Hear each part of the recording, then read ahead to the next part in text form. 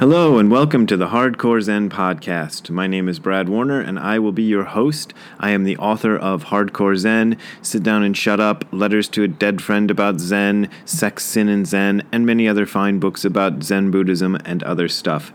This podcast is supported by your donations, and if you'd like to donate, go to hardcorezen.info/donate. That is hardcorezen.info/donate. There you will find links to my PayPal and Patreon accounts. Those are my main ways of making a living these days, so I thank you for your support. But as always, this podcast is offered for free, so you don't have to donate if you don't want to donate. All right, today we are up to part 5 of my commentary on Yuibutsu Youbutsu, aka Buddhas Alone Together with Buddhas, the famous fascicle by Master Dogen. And if you want to read or hear the whole thing, you can hear it by going to episode 1 in this series, the first one that's titled Buddhas Alone Together with Buddhas. That's episode 1. And there I read the whole thing. And if you want to read it with your eyeballs, you can become a Patreon subscriber at any level, even $1 a month, or I don't know if they let you go below $1 a month, but if they let you go to a penny a month, you can still do it. You can still see it, and you can read it there on the Patreon page.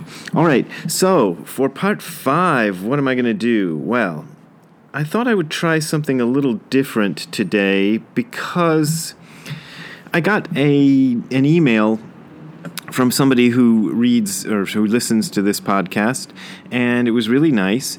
And one of the things he said is, I really enjoy your podcasts, but when you get too scholarly, you just lose me. And I thought, maybe that's true for more people than just this reader, or listener, sorry. I keep calling you readers. So, for today's episode, I'm going to forego most of the scholarly stuff, or I'm going to try. I haven't started yet, obviously, because I'm just telling you this now. But I'm going to see how much I can just wing it without going and looking up a lot of stuff in books like I usually do.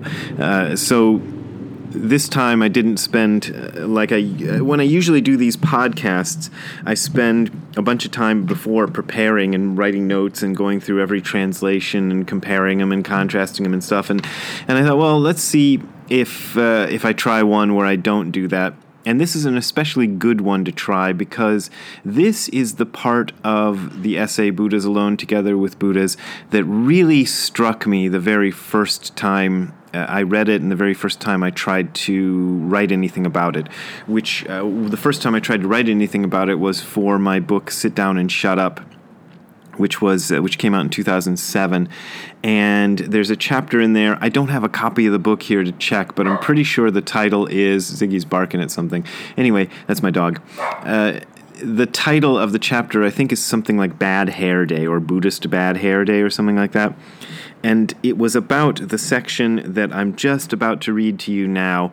So let's just jump into it. Who said that? I don't remember.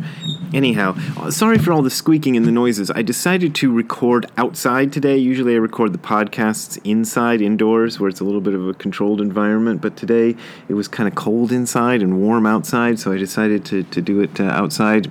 So you're going to hear Ziggy and you're going to hear squeaky things and you'll probably hear cars passing by. I hope that doesn't bother you too much. But let's just get into this stuff that we want to get into. Here's the bit I want to talk about. This is Dogen. He says, well, via my paraphrase, Dogen says, "A long time ago, a monk asked his master, 'When a million things come at me all at once, what should I do?' His master said, 'Don't try to control them.'" And now Dogen comments on this. He says, "This means that we should let whatever is going to come at us come. In any case, don't get mixed up in them. This is the swift-moving Buddha Dharma of this moment. It has nothing to do with circumstances. I'm not saying this to criticize or scold you. I'm just telling you the truth about how things are. Even if you try to control circumstances, it can't be done." And that was the section that inspired that chapter of Sit Down and Shut Up. And without going back, as I said, I don't have a copy of Sit Down and Shut Up around the house to look at. So without going back and reading what I said there, I'll try to say something new. I think I probably read this at a time in my life that was pretty turbulent, which I would say the time in my life right now is pretty turbulent. All times in all lives seem to be turbulent, but I think maybe things might have been especially rough at the time I was reading this, and actually they're especially rough now, so for different reasons, this passage resonates with me, and maybe it'll resonate with you too. When a million things come at me at once, what should I do? This is a question that a lot of people have who are practitioners of, well, a lot of people have this question even if they aren't practitioners of Zen, but practitioners of Zen think that maybe their teacher might have a good answer for them about what to do when everything just seems to kind of come crashing down, when you're just in the middle of a lot of stuff that seems very hard to deal with. And his master in the story says, don't try to control them. And Dogen says, let whatever is going to come, and don't get mixed up in it. This is the swift-moving Buddha Dharma of this moment. And I think I missed this when I tried to comment on it back in 2007. This is the swift-moving Buddha Dharma of this moment. That's what you're dealing with. You are dealing with the swift-moving Buddha Dharma of this moment. Whatever stuff is going on in your life is described by Dogen as the swift-moving Buddha Dharma of this moment. And he says, I'm not saying this to criticize or scold you. I'm just telling you the truth of how things are. Even if you try to control circumstances, it can't be done. This is a hard lesson to learn because we always want to try to fix things. We always want to take the circumstances that are coming at us and try to control them somehow. I think everybody has this idea that if only this or that or the other thing would happen, or if only they were like this or that or the other way, they could control the circumstances. But the circumstances of your life are beyond your control as an individual. You just can't do much about it. You have to figure out a way to flow with it. And in some ways, it's going to sound like I'm saying you're powerless and that things are hopeless. And in a sense, I kind of am. But it's not really. The words powerless and hopeless make the situation sound very bleak. You know, if you were powerful and hopeful, that would be good, and it's when you're powerless and hopeless, that's bad, right? That's the way we normally think of it. But a different way of looking at things is to say that our powerlessness and hopelessness are a kind of feature of life, and that we're not completely powerless and we're not completely hopeless. It's just that in the terms of the big things, there's not much you can do. But what you can do is respond to it in the best way possible. That is the hard part. And usually responding to things in the best way possible it's difficult. And this is what we do our Zazen practice for. We do our Zazen practice in order to expose ourselves moment by moment to the real situation that we are actually in. And Zazen is a good way to do this, especially at the beginning, because at the beginning it can feel frustrating and boring and, God, I don't want to do this. And going through that, especially if you have a chance to go on a retreat where you do it over and over and over again for a few days, that can be real instructive because you can see what happens when you don't immediately respond to the impulse to try to change the situation, even if the situation you want to change is, I want to change my position. I want to change my seating position. I want to lay down or something, or lounge instead of sitting up straight, you know. I want to be in the zendo that's not this hot or not this cold, or I shouldn't have come here in the first place, or I just got an itch. Actually, I usually scratch itches that come up in Zazen, but I've heard teachers talk about this, and I think it's probably more instructive to even go that far, to be like, even when you're itching, see what happens if you don't scratch. Actually, I got a little anecdote for that. One time I was talking about this very thing at a Zen retreat in Munich, Germany, and one of the people who was there happened to be a dermatologist, of all things. And he waited until after the discussion was over, and he kind of cornered me after everybody was kind of saying goodbye. And he told me, basically, this is my interpretation of what he said, itching is a scam. Actually, he didn't say itching is a scam, but that's what I took his words to mean. He told me that when you have an itch and scratch it, the scratching doesn't exactly relieve the itch. What happens is that an itch is kind of a perception of a low level of pain. It's a similar thing to pain. I always think of an itch as different from pain, but he was saying that they're on a continuum. So an itch is a kind of low level pain. And so what you do when you scratch an itch is you spread the area of that low level of pain out into a wider space along your skin, and then you don't notice the initial irritation as much, which I thought was fascinating. So itching is a scam and scratching is a scam. And I've tried it out a few times. If you don't scratch an itch, this doesn't go for every itch, but almost every itch, if you don't scratch it and you wait a few minutes, it just stops. And that's what happens when you scratch it anyway. You scratch it and it stops, but the scratching doesn't make it stop. It's just, we're getting the cause and effect relationship between those two things wrong. I thought that was very fascinating. So, you might want to try it sometime in Zazen. Now, of course, this does not mean that somebody who's in a desperately bad situation, I don't know. Everybody can think of their own desperately bad situation. I always think of like a person in an abusive marriage or something like that. This is not saying that somebody like that should just let whatever is going to come at them come, and just be complacent about it. It's not about complacency. It's about your response to that situation. So if you're in one of those desperately bad situations, the response that you make should be a kind of I hate the word mindful, but a kind of a mindful response, a response that understands that the circumstances may be beyond your control, but there are small things you can do to make it better, and you should do those things. So get out of that abusive marriage, find a way. So this is not advice for people in those kind of desperately bad situations, except it can be applied to those situations too. But I think this is better practiced on low-level situations like I described, like itching during Zazen or wanting to change the placement of your feet during Zazen. Learning to accept those kind of things in a very low-stakes sort of situation like Zazen practice can help you when the situation becomes desperate. Then when you get into a desperate situation, you kind of have a sense of a better way to respond to that. So again, this is not Dogen advocating for complacency in the case of a really desperate situation, but it is him offering advice.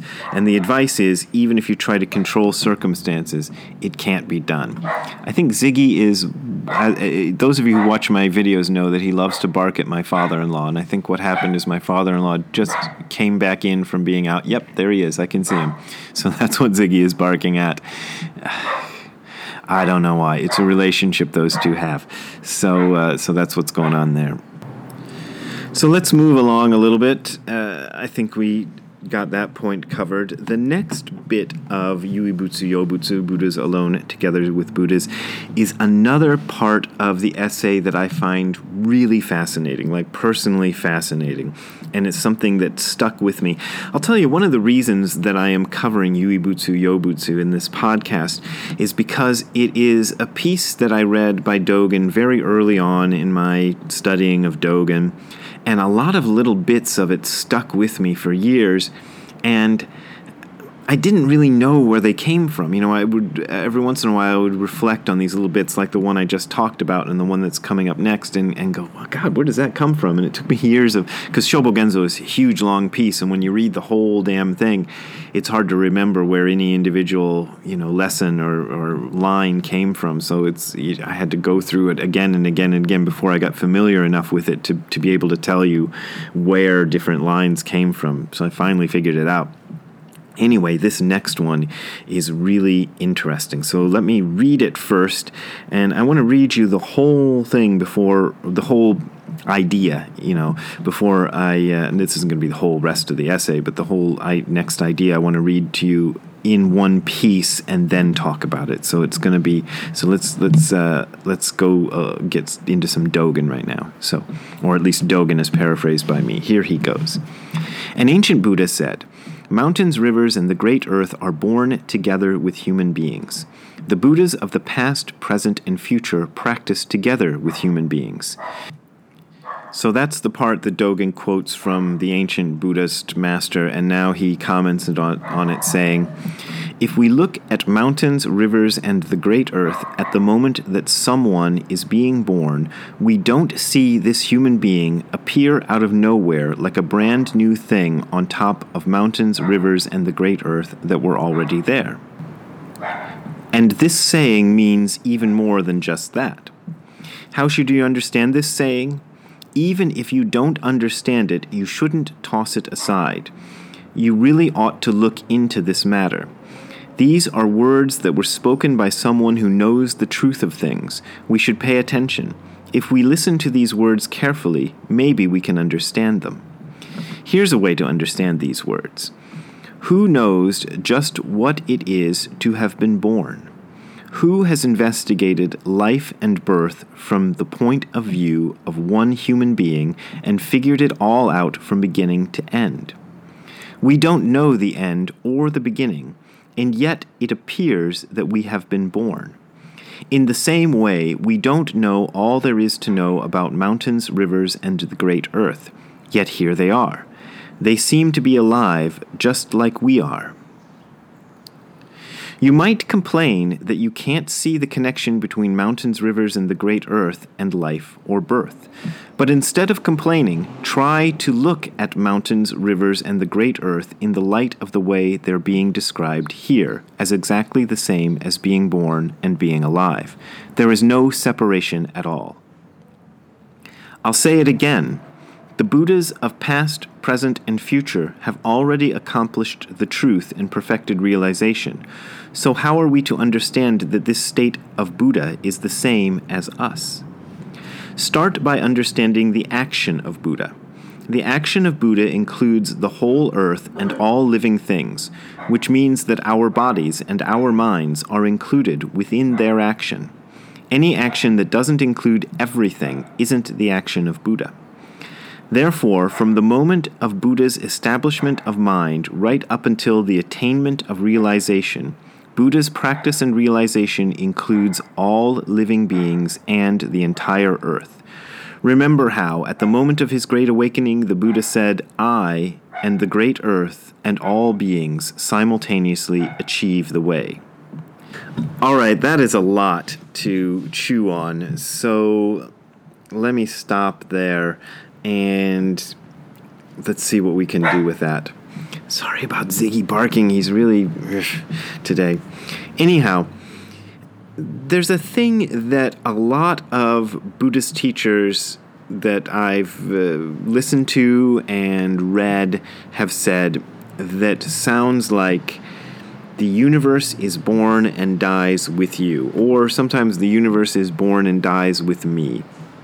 And if you're a follower of my blog, you will note that I put up an essay recently, or it's not really an essay, called "The Universe is Born and Dies with You." That's on hardcorezen.info. And it was, I said in the blog, I didn't know what it was. It looks like a series of notes that I took for something. But as it turns out, they're perfect notes for what I want to talk about today. I didn't even realize that when I put it up on the blog about an hour ago. That's when I put it up. Because I put the blogs up on Mondays and record these podcasts on Mondays, and then I put the blog. Yeah, the blog goes up on Mondays, but the podcast don't go out Fridays. It doesn't matter. This is all technical stuff anyway. Here's what I want to say. Some of these quotes I collected, which sound like the universe is born and dies with you. So let me just throw a few at you. The first one is that one I just told you about from Dogen. Mountains, rivers, and the earth are born, and human beings are born together. Here is a version from the book Opening the Hand of Thought by Kosho Uchiyama. He says, "When I took my first breath, my world was born with me. When I die, my world dies with me. In other words, I wasn't born into a world that was already here before me. I do not live simply as one individual among millions of individuals, and I do not leave everything behind me to live on after me. And here is a quote from the book Each Moment is the Universe by Dainin Katagiri. In that book he says, "When beings appear, why do you happen to be the particular being that you are now? You don't know exactly why, but you are a being whose life is already supported by the vast network of time and space. When a particular being arises, it's not just one thing that arises. All beings arise simultaneously. One thing can't arise alone because all life is deeply interconnected and nothing has its own independent existence. When you are born, the whole world is born with you. When you die, the whole world dies with you." And here's another one. This is Kodo Sawaki, and it appears in the book Discovering the True Self. Kodo Sawaki says, "When we are born, our universe is born too. When we die, we take everything of our universe with us." And now here's another one. This is outside the Zen tradition, but this is from the book I Am That by Nisargadatta Maharaj, who is an Advaita Vedanta teacher, not a Zen teacher, but as I've said often, the philosophies are quite similar. He says, "All the universe is born with the body and dies with the body. It has its beginning and end in awareness, but awareness knows no beginning or end." So those are several interesting quotes, and I got a few more. Here is Katagiri Roshi, and he says, "Now is important because the moment that is right here, right now, is eternal, abiding forever. What does eternal mean? It means that moment after moment, right now appears as all beings, then again, right now, and again, right now. Right now appears forever. That's why now is eternal. This present is not just the present. It's connected with the whole universe. If you see this universe, you realize that you are a part of a dynamic reality that is constantly changing according to the conditions of every moment. Then you understand why human life is important. It is important because if you take care of right now with wholeheartedness, you create good conditions for the next right now." And here is Kosho Uchiyama Roshi again, and he says, "I can't stress enough how essential it is to look very, very careful at this universal self that runs through everything in the universe. You live together with your world. Only when you thoroughly understand this will everything in the world settle as the self pervading all things. As Buddhists, we vow to save all sentient beings so that this self can become even more itself." And here's another quote from Kodo Sawaki Roshi. "What I call me cannot sustain itself by itself. When we give up this me, it becomes the self that is the universe." And he also said, "Your personal action is the action of the whole universe. You alone act as the universe. That is the deep meaning of Zen practice." Actually, what he says is, that is the meaning of deep Zen practice, but I'm going to leave that mistake in because I like both versions. So that is the meaning of deep Zen practice. So that's some crazy stuff I read just there. You know, the world or the universe is born and dies with you. This is not what we are taught. At least it's not what I was taught. I was taught that the universe was here billions and trillions and gazillions of years before I was born, and that I would live, my allotted lifespan and die, and the universe would continue on apace just like it always has without me. And from our point of view, it certainly looks like that's what happened. I can think of a lot of people I know who I knew who've died, and like the dead friend in Letters to a Dead Friend about Zen fame, the book I wrote with that title. He died, and the universe is still here, at least as far as I can tell. My mom died, the universe is still here. I could name a bunch of people who died, and the universe still seems to be here. So the statement that these Zen teachers, they're making, Dogen and Kodo Sawaki and Uchiyama Roshi and Dainin Katagiri. I heard similar things from Nishijima Roshi, my teacher, and from Tim McCarthy, my first teacher. I've heard them ever since I started doing this practice, this idea that the universe is born and dies with me. And I think, well, that's that sounds crazy. That sounds completely nutty. That doesn't sound like what I was taught to believe. And even now, even having had, a few glimmers here and there of that understanding in a very visceral way, I still have trouble explaining it, but I think that it's true. It's true that both things are true, meaning the idea that the universe continues on without me is true in a sense, but in another sense, it's not true.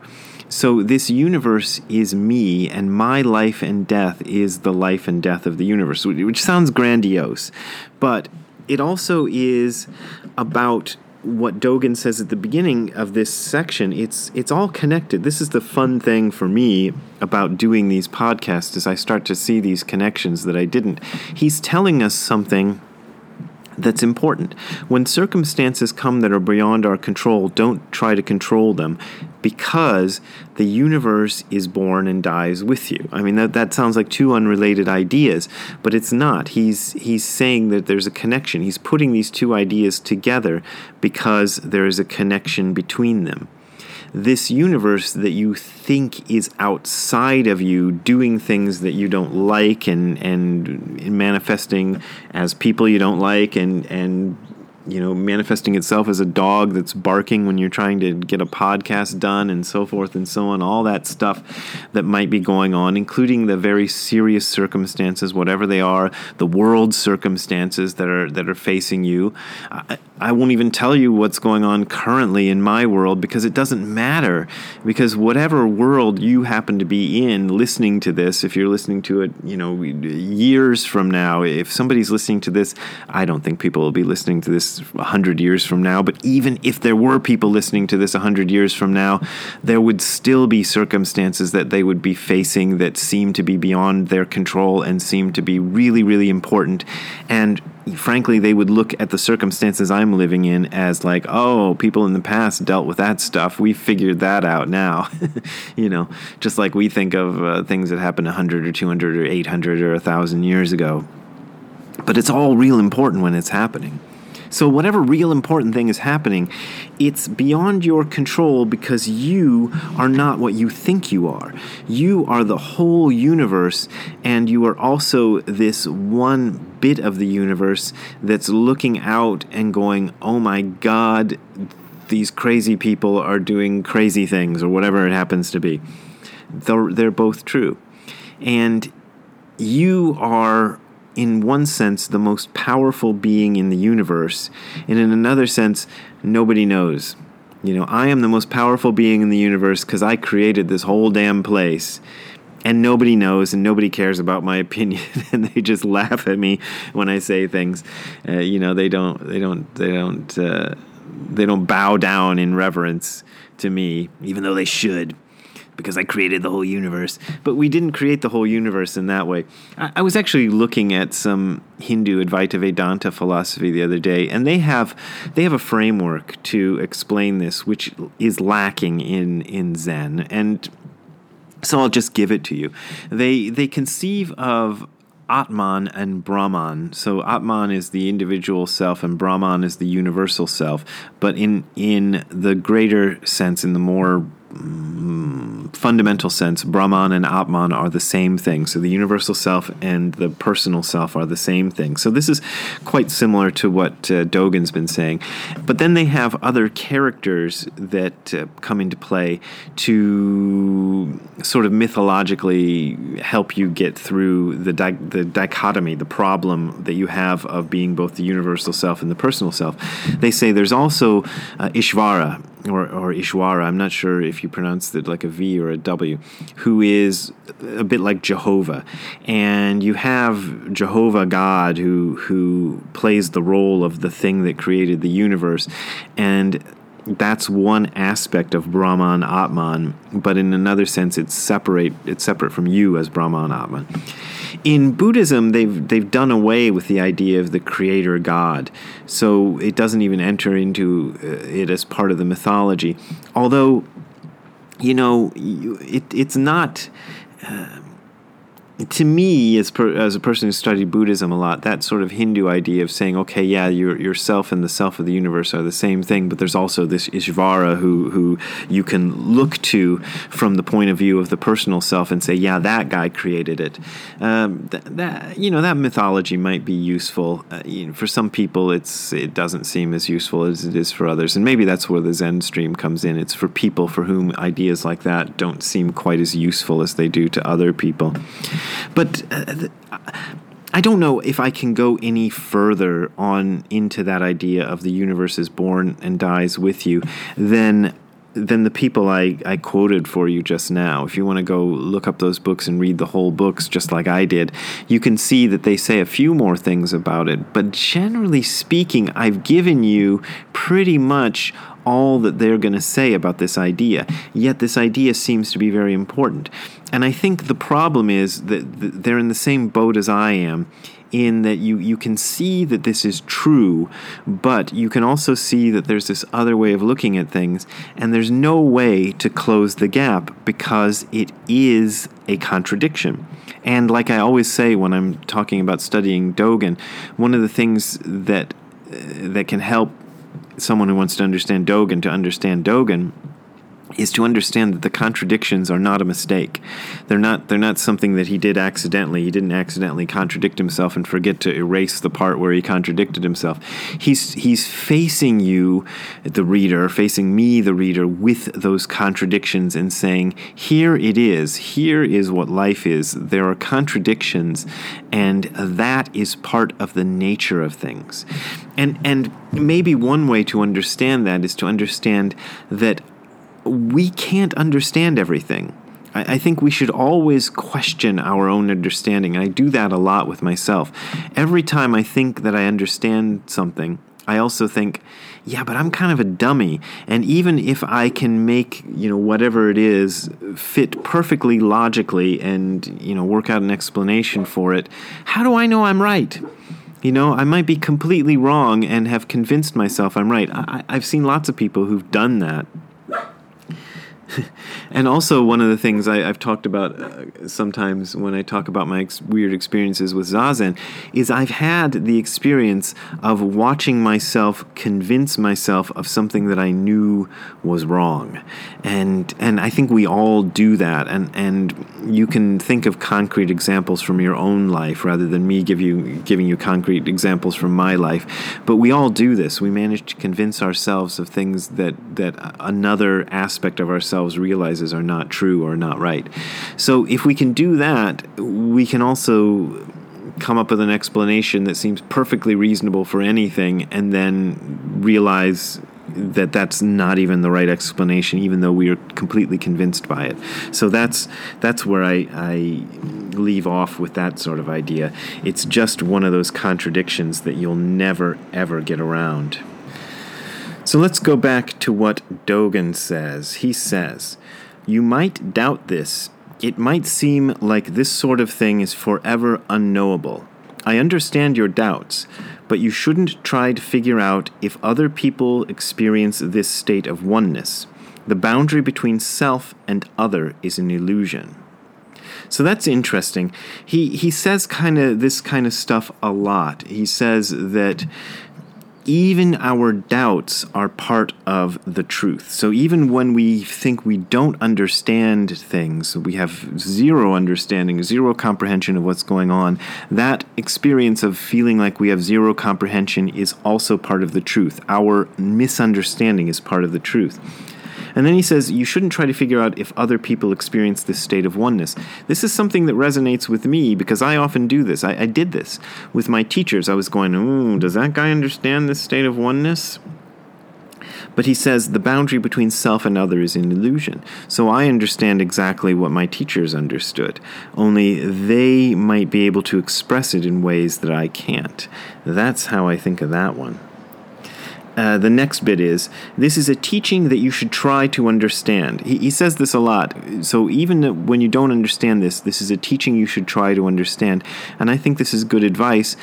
I have often discovered that things my teachers said which seemed incomprehensible for years will suddenly come through with great clarity. So this is a teaching you should try to understand. He says, we establish and practice the Buddha way together with Buddha. Our own body and our own mind is part of the Buddha. It hasn't somehow leaked away. And when he says the Buddha, he's talking about the cosmic Buddha, Buddha in the sense of almost like saying God. So our body and mind hasn't leaked away from God. We are still part of God. They say that to doubt this is to disparage Buddhas of the past, present, and future. So we better not do that. Then he says, when we look quietly at ourselves, we can see the truth that our own body and mind has been practicing in the same manner as the Buddhas of the past, present, and future. That might be hard to believe, but, it's like when you're in a band starting out and you go, did the Beatles start off this way? Yeah, the Beatles started off that way. They started off in their garage banging away at their instruments and not, making horrible sounds. So that's us. We're the Beatles in the garage band phase, or at least that's what I think of us as. And we are Buddhas, but we are Buddhas who are still working on it. And he goes on. We can see the truth that we have established the very same mind that they also established. So when they decided to start embarking on this seeking, that's where we are now. And look where they got, look how big the Beatles got. Of course, it didn't work out so well for John Lennon. So maybe that's not a good example, but I think you know what I mean. So let's keep going. When we reflect upon the past and future of this very body and mind, we can say for certain that I am not myself and I am not anybody else. Oh my God, that's weird. But again, when you look at it, I am not myself because I'm not the idea that I have of myself. But on the other hand, I'm not somebody else. And he goes on. In that case, we should know that we are not some fixed thing set apart from the rest of the universe. How then could we ourselves be separate from past, present, and future? All such thoughts do not belong to us. And that's where I'm going to leave Dogen for today and just see what I can say to kind of sum up. I think that this is really good stuff, but it's very heavy stuff. And this is one of the reasons I like this chapter a lot. You could kind of say this for almost any chapter in Dogen's Shobo Genzo, but this chapter seems to be a kind of a condensation of a lot of important things that he says throughout Shobo Genzo. And it's kind of a shame that this piece was never finished. It almost seems like this might have been something similar to what he was trying to do with Genjo Koan. Genjo Koan is his most famous piece of writing, and it started out as a letter. He was writing to a student of his who lived in Kyushu, which is the southernmost of the main islands of Japan. And I guess he was trying to put into a short form all of the most important stuff about his practice and about his understanding. So Genjo Koan is only, 3 or 4 pages long. Who knows how long it was? Short enough that it could fit into a letter. I don't know if they had envelopes back in those days or how they sent letters. But Dogen, once he finished composing it, must have thought it was good stuff, because back then you couldn't Xerox it or you couldn't save it on your hard drive. So he had to copy by hand the letter that he'd just put in an envelope or whatever he did with it. He had to copy his own letter by hand and save it. And he saved it for years, and he made revisions, and he was still doing revisions on Genjo Koan up until near the end of his life. So we know he thought it was really important. And maybe this Yuibutsu Yobutsu was a similar sort of composition that was trying to put a lot of really deep stuff into as short and compact of a package as possible. I think maybe that's what he was doing. But there you go. There's a little bit of Yuibutsu Yobutsu for you and a little bit of what I think of it. And Ziggy's back to barking at my father-in-law again. It's, like I say, I don't know what to do. These two just have a relationship. They seem to get along together, but Ziggy likes to bark at him. Anyway, that's it for me. If you want to donate to keep this podcast going, go to hardcorezen.info/donate. That is hardcorezen.info/donate, and you'll find my PayPal and Patreon links, and those are my main means of support, so I really appreciate it. And as I said right at the beginning, you don't have to donate if you don't want to, but it really helps me out if you do, so I appreciate your donations a lot, so thanks. And we will see you next time. Have a good time all the time. Laters. Bye.